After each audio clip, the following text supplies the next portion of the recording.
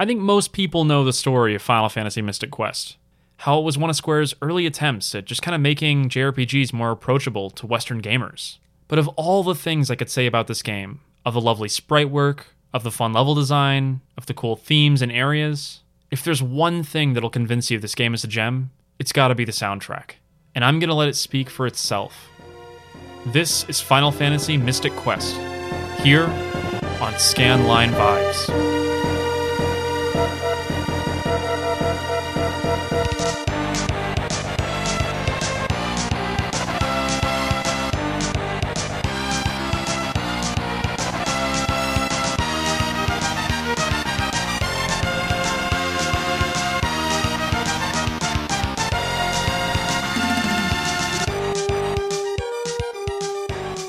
Hey, Mr. Taylor, welcome back to the podcast. It's a pleasure to be here. Are you excited to be diving into Final Fantasy Mystic Quest? It's going to be an interesting experience. I'm looking forward to it. Is this your favorite Final Fantasy game? Well, considering the first time I'd ever played it was 2 days ago, I can't say that it was. Yeah, I think most people would hesitate to even call it a real Final Fantasy game. I can see that argument. So I guess the best natural place to start is your first impressions of the game. My first impressions of the game. Well, my first impression of the game was that it definitely comes from a simpler time of game design, where from moment one, you were literally just, here you are, you're on the side of a mountain, there's an old man telling you have to save the world, go. There's no build-up, there's no who your character is, there's no prologue in a quiet, sleepy village. It's just, here you are, save the world, go. It was pretty interesting, and definitely comes from, like I said, a simpler time of game design. Yeah. Despite that fact, I do think it still looks like a Super Nintendo game to me at its core. Oh, absolutely, yeah. It definitely looks very much like the old school, like, it reminds me, especially the overworld map reminds me a lot of, like, the old school Dragon Quest games. Yeah. The color palette's really vibrant, the monster sprites are really detailed, and there's just a lot of care that went into the visual components of the game, even though it's not the most ambitious game visually. I mean, yeah, it isn't particularly ambitious, even for the era, but it definitely is beautiful. It definitely is up to par of other games of the era, visually speaking. Did you own a Super Nintendo growing up? I did not, no. I had a best friend who had a Super Nintendo, so I would play a lot on his, but I never had one myself. And so I guess you subsequently have never even heard of this game prior to last week. I don't think so, no, not prior to you telling me about it. Interesting. Well, I think for a lot of people, myself included, Final Fantasy Mystic Quest was really their entry point into the Final Fantasy franchise. It was marketed as an entry-level JRPG. It's kind of a game that's meant to get gamers' feet wet with a genre that, US gamers just weren't used to at the time. We'd seen Star Fox, we'd seen Zelda, but this kind of turn-based battle system, there was a lot of kids growing up with a Super Nintendo that were used to Mario, and they were used to those kinds of games. But Final Fantasy Mystic Quest took that brand that people knew, the Final Fantasy brand, and it tried to introduce a new generation of gamers to turn-based JRPGs, really. Okay. I'm going to put you on the spot a little bit here, because you may not know this off the top of your head, but was Final Fantasy Mystic Quest the first Final Fantasy game to release in the West?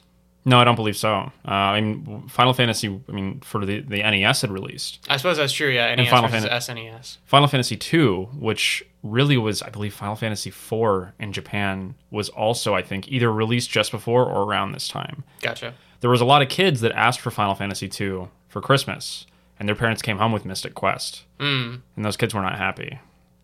Yeah, I can see that. It still seemed like a fun game. It is. It's definitely a fun game. I don't know exactly what words come to mind when I haven't done a lot of soul searching when I think about Mystic Quest. To me, it seems like an easier game. And you've played, what would you say, an hour of it or 2 hours of it? Right around that, yeah. And how did the difficulty rank to you? Largely, it was very, very easy. It's one of the easiest of those turn-based JRPG games I've ever played. There were a couple exceptions, couple hard moments scattered, but mostly it was pretty easy. Gotcha. Did you game over at all? I game overed once during the first, major boss, which the lead up to that boss is just a bunch of enemies you just one hit kill. I think there was a large section of time where I hadn't even been hit once, much less had a character go down. And then the boss of that dungeon was just and you're dead. the good old-fashioned power level spike. Yeah, that's for sure. What did you think of the greater mechanics, the fact that you could jump in a Final Fantasy game? That was definitely interesting for the old school style Final Fantasy games, that you could jump over people and jump over, jump from ledge to ledge to help navigate the dungeon. It was a unique thing for that era. I think it's a unique thing for any area. Can you think of any Final Fantasy game where you can jump? Can't you jump in Final Fantasy X? In 10? I think you can. I mean, obviously that's much later, but in 10 I'm fairly certain Tidus can jump from ledge to ledge, much like you can in Mystic Quest. I think you can jump in 13, but I don't think there's any mechanics for that in terms of platforming or puzzle solving. I think you can just jump while you're running around. Yeah, I don't know of any other Final Fantasy games off the top of my head where I can confirmedly say you can definitely jump in that. You cannot jump in 7, 8, and 9. I know those like the back of my hand. Yeah. But I don't think of jumping as a mechanic that's in Final Fantasy games. Our listeners just hate us right now. There are people listening and just screaming at us, "You're idiots!" Yeah, Final Fantasy Mystic Quest's general gameplay felt to me more like a mixture between Zelda and Final Fantasy. Yeah, I can definitely see the comparisons to Zelda. A lot of very Zelda-esque items. At the end of the first dungeon, you see a character get from a chest an item that seems to me basically to be the hookshot from the classic Zelda franchise. Yeah, it seems to me that Square at the time knew that they were going to have a tough time selling traditional turn-based, no-puzzle JRPGs to Western audiences. And they thought, okay, how can we sprinkle in Zelda-esque things to this game? How can we sprinkle in action-y things to this game? Yeah.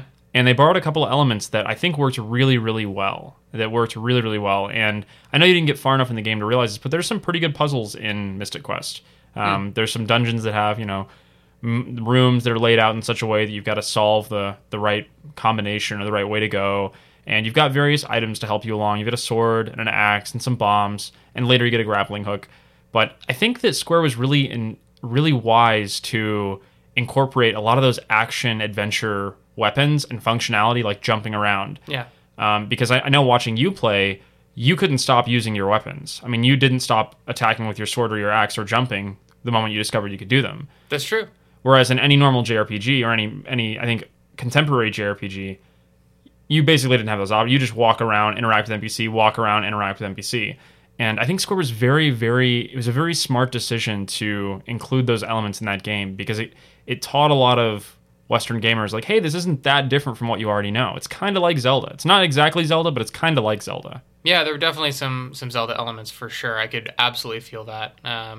And you're right. I mean, running around in a classic JRPG, you just kind of run around. You don't do anything special while you're running around on the overworld map, so to speak. But in Mystic Quest, there's plenty to occupy yourself with while you're doing that, jumping over obstacles, chopping down trees, etc. Yeah, well, let's go ahead and hop into our first listener-submitted story today. You think that's a good idea? Yeah, let's go for it. Let's see what our listeners have to say about the game. All right, well, this first story comes from a user that goes by the handle Selbage. Selbage. I like it. It sounds elegant. Could be Jables backwards. It could be. I don't know what Jables would be. I don't know, but it's Selbage. Mm-hmm. So, as always, Taylor, I'm going to let you take it away. Very well. Selbage says, "It was Christmas in 1992 when I got my first video game console. I was 3 years old and covered in chickenpox, hating life at the time. That Christmas is one of my first vivid memories. Super Mario World started this passion I've always had for playing video games. By the time I was 7 or 8, I couldn't get enough of Final Fantasy. I would say the absolutely best aspect of Mystic Quest, along with the music, are the environments. The dungeons and towns are really pretty for an SNES title. Mystic Quest's first dungeon and its secret path through a dinosaur skeleton are memories I won't ever forget.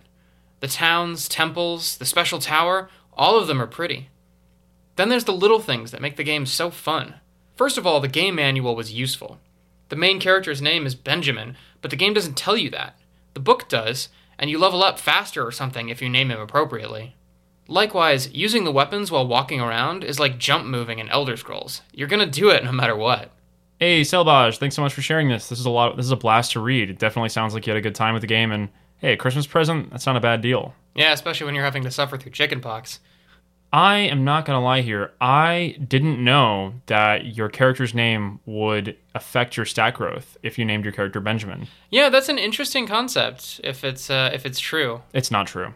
Oh, okay. No. Are we calling Selbage out? I'm actually going to have to call you out, Selbage. I actually didn't know this, and I found this so shocking. I found this so interesting. I booted up the game, and I created a file with the name Benjamin, and then I made a file with the name non-Benjamin. Sure.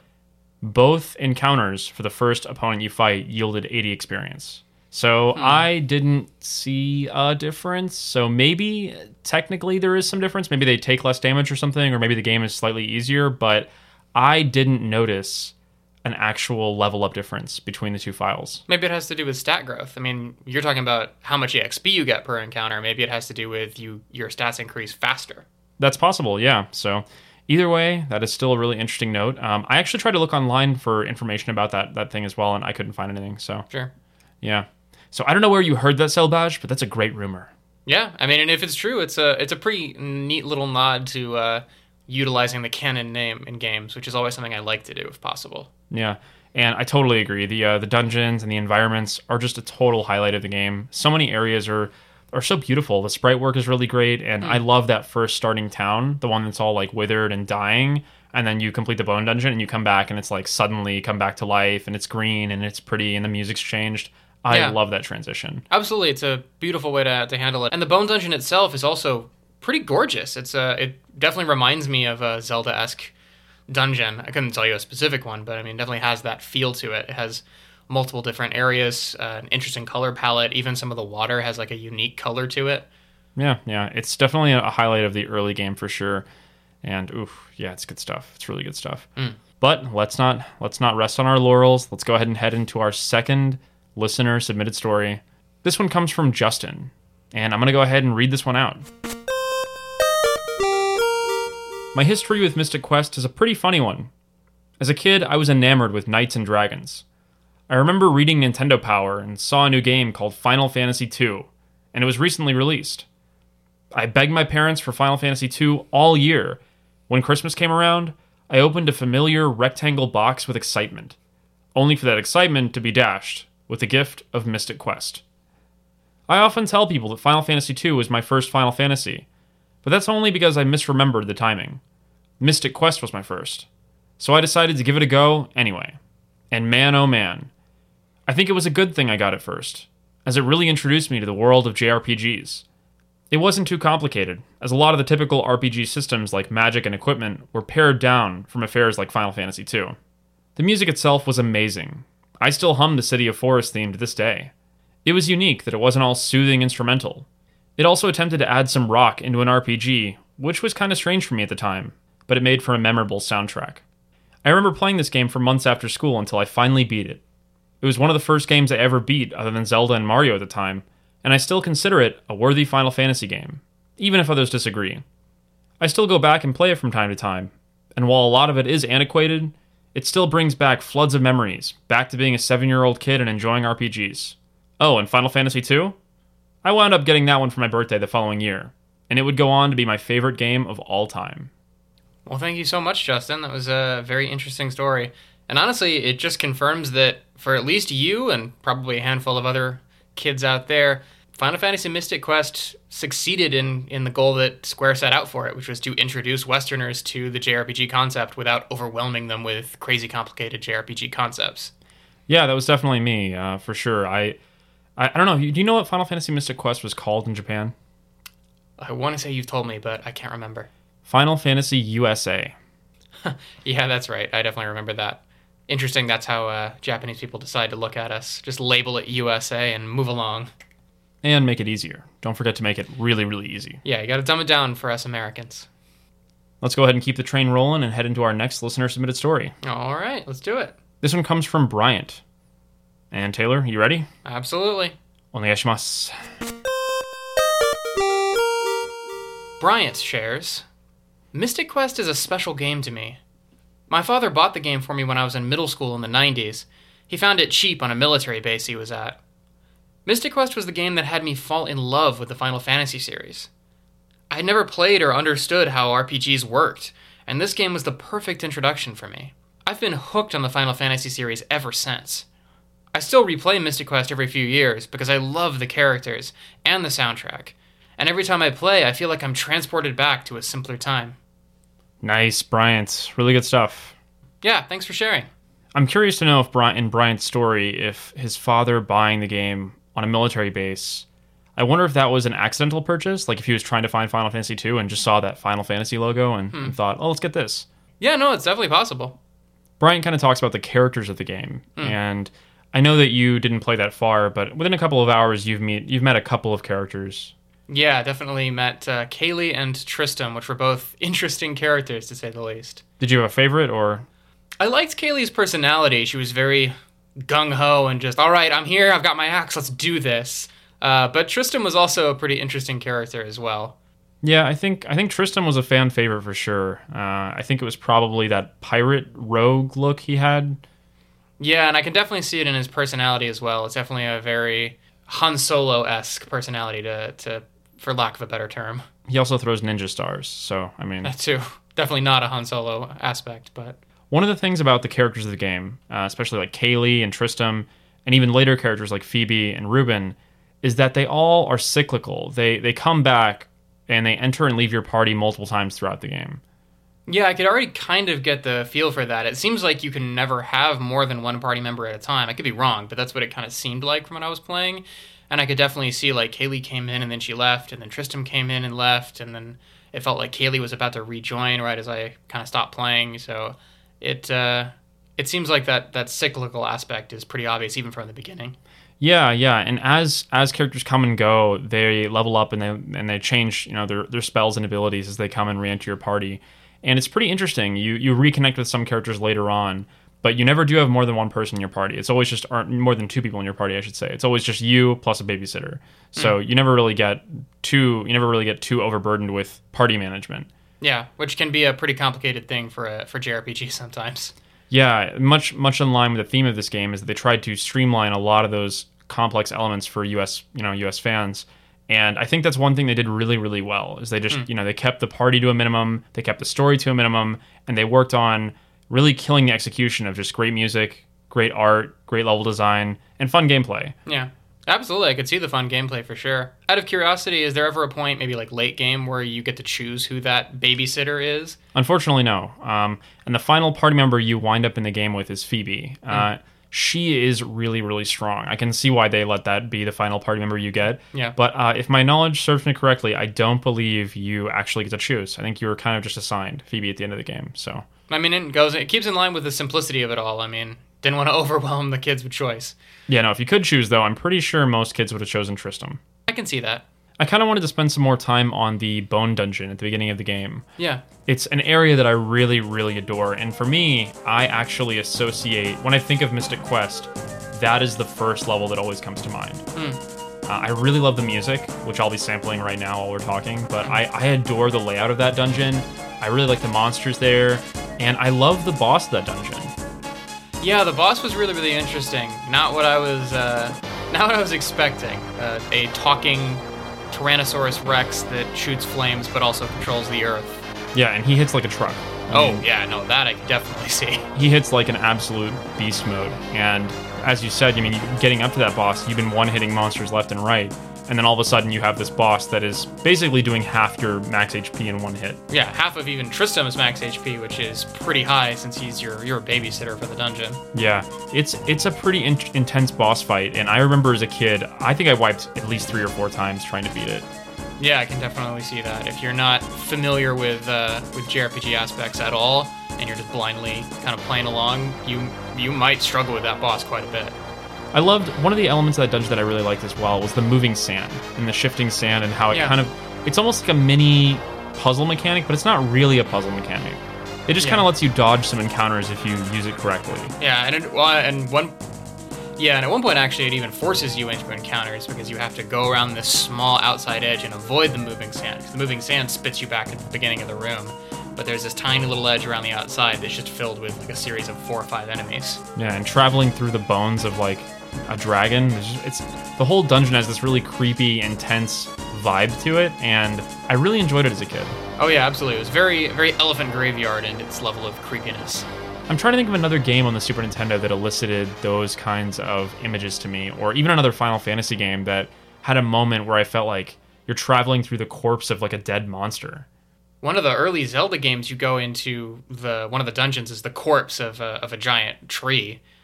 The Great Deku Tree or Deku Tree? Yeah, I don't even remember if they call it the Great Deku Tree in that game or if it's just something that fans have put together later that's probably the Deku Tree.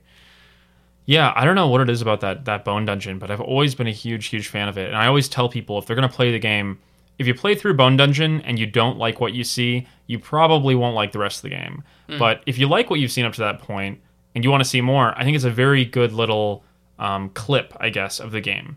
Yeah, absolutely. It served as a pretty great demo, so to speak, just going all the way up to the end of the Bone Dungeon. It really gets you the feel for what the combat's like, what the characters are like, what the mechanics are like, and just what the feel of the game is like what you're talking about, that it has this kind of almost creepy feel to it. You're going through this dungeon filled with monsters and sand traps and the bones of ancient beasts that you're having to crawl through. It's definitely got an interesting feel. Yeah, I'm a huge fan. But let's not go ahead and dawdle any longer. Let's go ahead and head on to our next listener-submitted story. Mm-hmm. This one comes from a user that goes by the handle Blue Bomber. Blue Bomber. All right, we got Mega Man in the house. That's pretty much it. I mean, I can't think of any other Blue Bombers, so... Maybe a stunt fighter pilot called the Blue Bomber, but it's Mega Man. It's Mega Man. All right, well, here's what Blue Bomber had to say. Blue Bomber shares... My first exposure to the Final Fantasy series was with the original Final Fantasy I on the NES, and then Final Fantasy II, which is now 4, on the Super Nintendo. So when my brother saw Final Fantasy Mystic Quest was a new game, we saved up and bought it. While it's definitely different from the mainline Final Fantasy games, I've always enjoyed it. I like the characters, the world map, and as a kid, I loved how the enemy sprites would change as the weaker they got. My brother and I would take turns, playing the battles and dungeons, handing off the controller when our favorite characters were in the party to pick their favorite battle commands. I have fond memories of Mystic Quest. Thanks, Blue Bomber. That was an awesome story. You definitely touched on something about the game that I thought was really, really unique that I don't think I've ever seen in another game, which is the changing sprites. As they took more damage, you could actually see the damage showing on them. You could tell that you were getting a little bit closer to beating them and taking them out. Yeah, that is a really nice little attention to detail, and it's also just kind of a nice, generous thing that Square did to help the players know you're almost at the end. Yeah. It actually ended up being kind of funny for some of the sprites, though, because they each had, from what I could tell at least, 3 tiers. They had just what they looked like at the start, when they took a little bit of damage, and then when they were close to dead. But as I mentioned, there was a point where I was one-hitting enemy after enemy after enemy in the Bone Dungeon, so it was just funny to walk in, see them perfectly untouched and unharmed, and then instantly at their last stage and then dead. Yeah. It was just really funny doing that over and over. What did you think of the Bone Dragon's phases? The T-Rex that changed his bone. He keeps losing bones throughout the encounter. Yeah, no, that one was pretty good. The one thing, I actually found that one to be pretty funny at the end, because his final phase, he's like he can't really keep himself upright anymore. He's sort of like laying on the ground, but he's still like chomping away half your health, because he doesn't get any weaker when you get into that final phase. He just looks different, so you can see that he's almost down. So he's like lying there on the ground, not able to hold up his own weight, but he's still just ripping into you. It's a pretty funny image in my head. Yeah, and that boss is just so tough. He can, if you underestimate him for even a turn, he can just totally KO people. Absolutely. I think Tristram actually has the ability to revive, but your main character doesn't have life at that point. So if Tristram goes down, buckle up, buckaroo. It's going to be bumpy. Yeah, that's what happened with my one game over against that boss, was Tristram went down first because for whatever reason, the boss just decided to just hard aggro onto Tristram right off the bat and just annihilated him before I could really do anything about it. And then it was just poor old little Benjamin by himself. Couldn't revive Tristram, and that was that. Yeah, he got eaten by the skeleton. He definitely did. One of the things that a lot of the stories have mentioned that we haven't really touched on yet was just the game's soundtrack. Yeah, absolutely. What did you think of the soundtrack while you were playing it? It was not what I expected out of a SNES era game. I mean, obviously the capabilities can be quite a lot, but from games like that, you don't expect what you get out of Mystic Quest, which is like almost heavy guitar solos and like things that you'd expect in more modern JRPG soundtracks. Yeah, it's definitely an interesting soundtrack, especially coming from a Final Fantasy game. The music is really, for most of the music, it seems to me, it's really high tempo, Yeah. and it's high energy. If I had to ask you, what's your favorite track in the game? What do you think your favorite musical track is? Man, of the ones I've experienced, probably would have to go with the battle theme. I mean, you can't go wrong with a good battle theme, especially from Final Fantasy. But that one was definitely the first one that made me go, wow, this soundtrack is not what I expected out of like SNES era Final Fantasy. You want to give it a listen? Let's do it.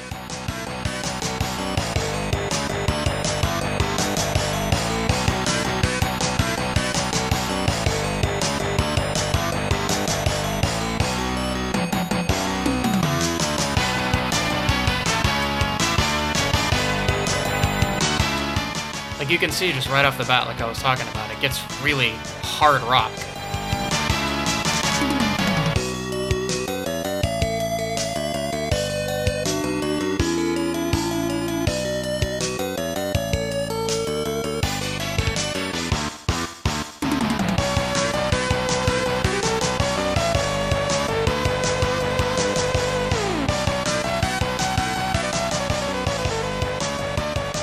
One of the things I really liked about that track is just how high energy it is, and it's like there's no build up at all. It's just you instantly get into combat and you feel that energy and that rush, and it's on the player like that. Yeah, it just starts right at the top, but then it does do a little bit of a slight dip to a slightly calmer bit, and then builds right back up again, which is one of my favorite aspects of any good battle theme. It gives you a moment to be like, all right, you're going to collect yourself, and then wham, you're going to hit the enemy hard.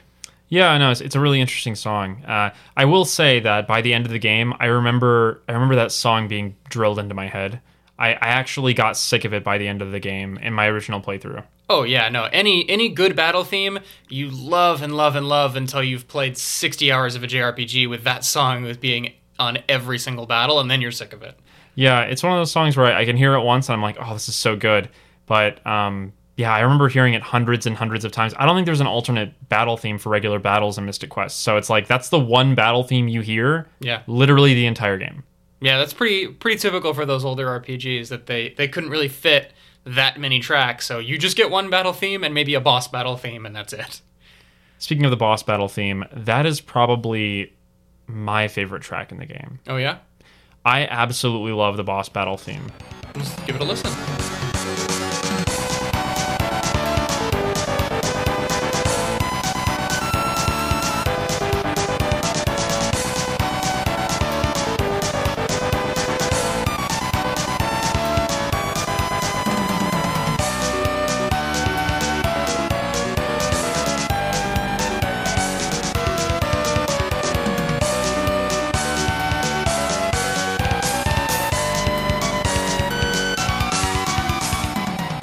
Yeah, I don't know of any other Final Fantasy game with a boss theme quite that epic.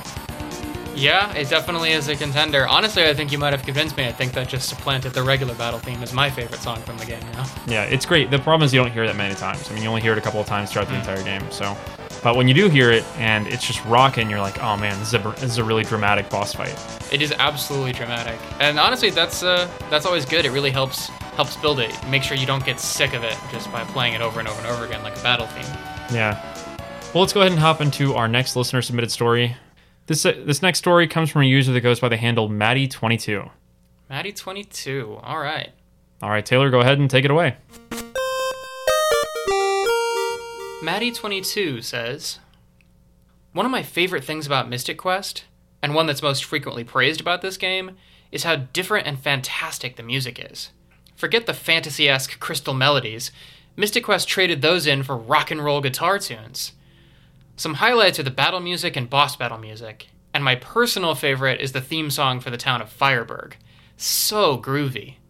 The battle system was different from other Final Fantasy games, but at the time I just thought that they had melded Final Fantasy and Dragon Quest to create a new hybrid system, since it looked over the character's shoulders rather than side-on.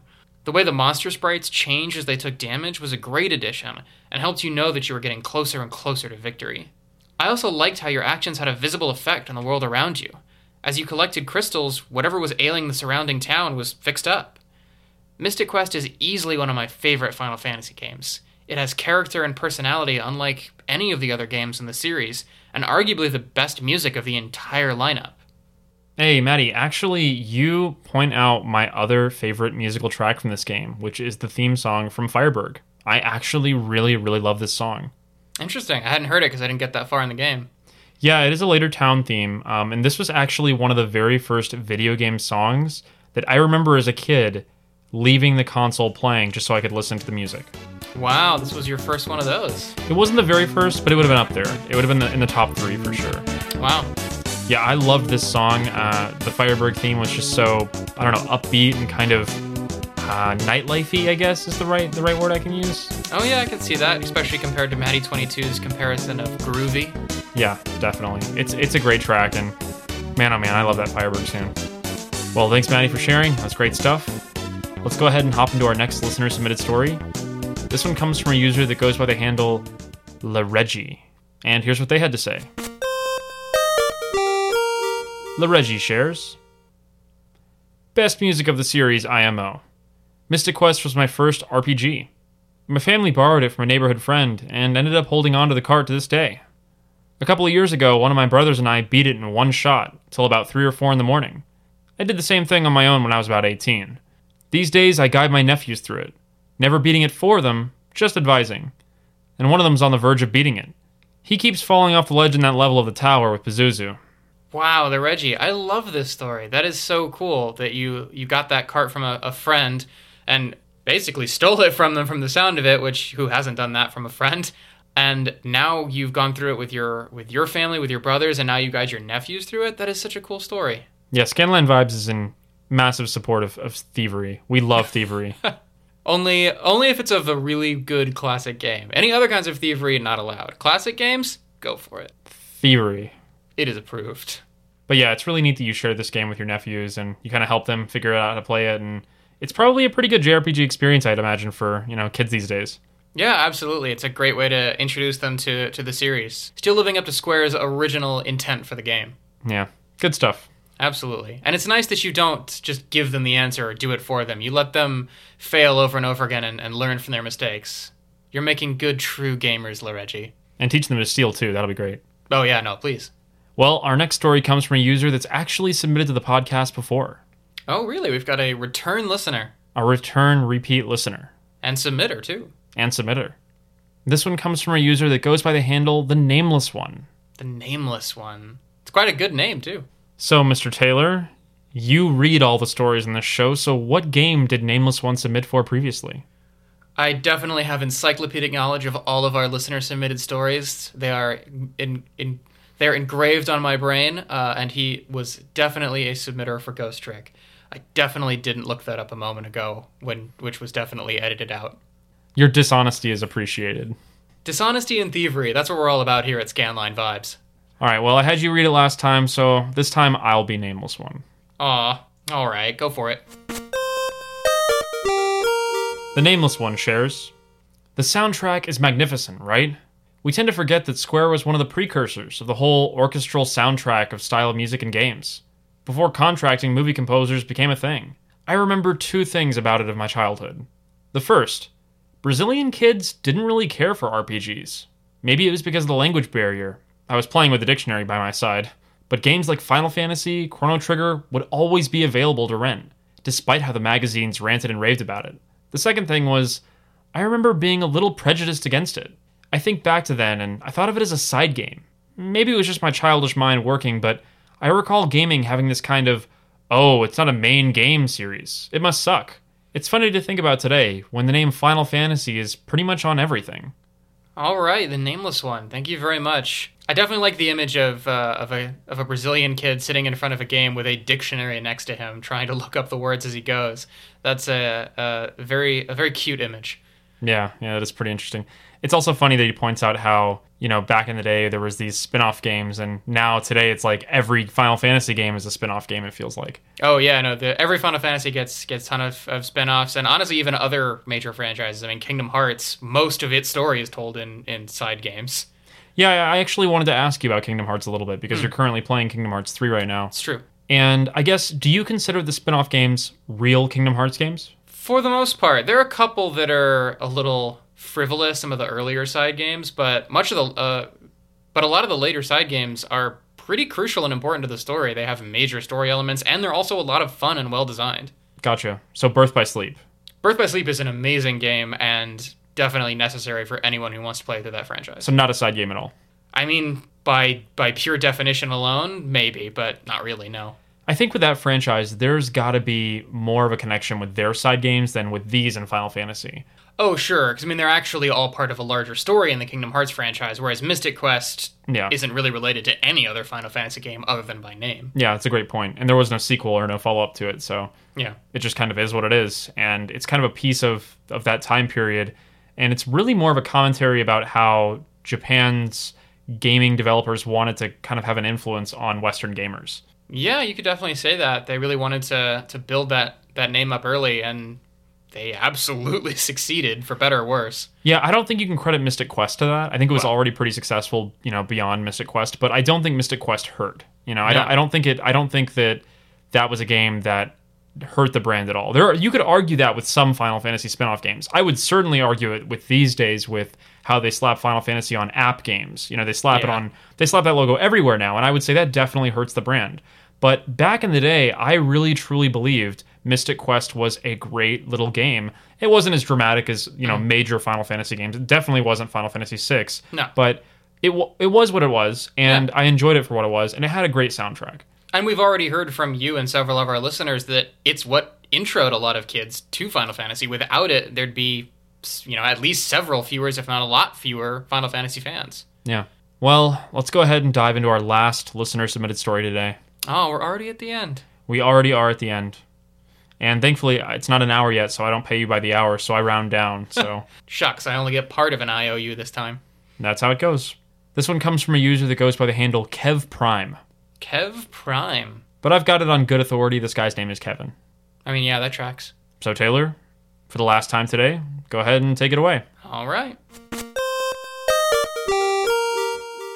Kev Prime shares, I guess the story for me on this is that I was given this game on accident. Speaking of nostalgia, do you remember the Simpsons episode where Bart is given the golf game instead of what he wanted? Well, my amazing mom got this game for me on accident over Final Fantasy IV, or 2 as it was known at the time. I was resistant to the game at first, but it quickly won me over. Using your weapons on the environment, puzzles, monsters' appearances changing as you damage them, and as simple as it sounds, jumping. Mystic Quest combined all I love from Final Fantasy with fun elements from games like Zelda. Those elements hooked me in enough to keep going, but getting to the first crystal and seeing the Dragon Claw blew my young mind. I was anticipating getting that for the rest of the game.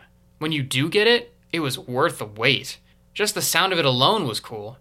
I still think it's one of the coolest weapons in gaming. People turn their noses up at Mystic Quest, but if you really take a look at it, it's a better game than most people are willing to admit. In a post on Reddit, I've described it as the peanut butter and jelly sandwich of Final Fantasy. It's not a culinary masterpiece, but it's the perfect mix of warm and fuzzy. Mystic Quest is comfort food, and great comfort food at that. Hey, Kevin, thank you so much for sharing this. I cannot begin to agree more. This is definitely the peanut butter and jelly sandwich of Final Fantasy.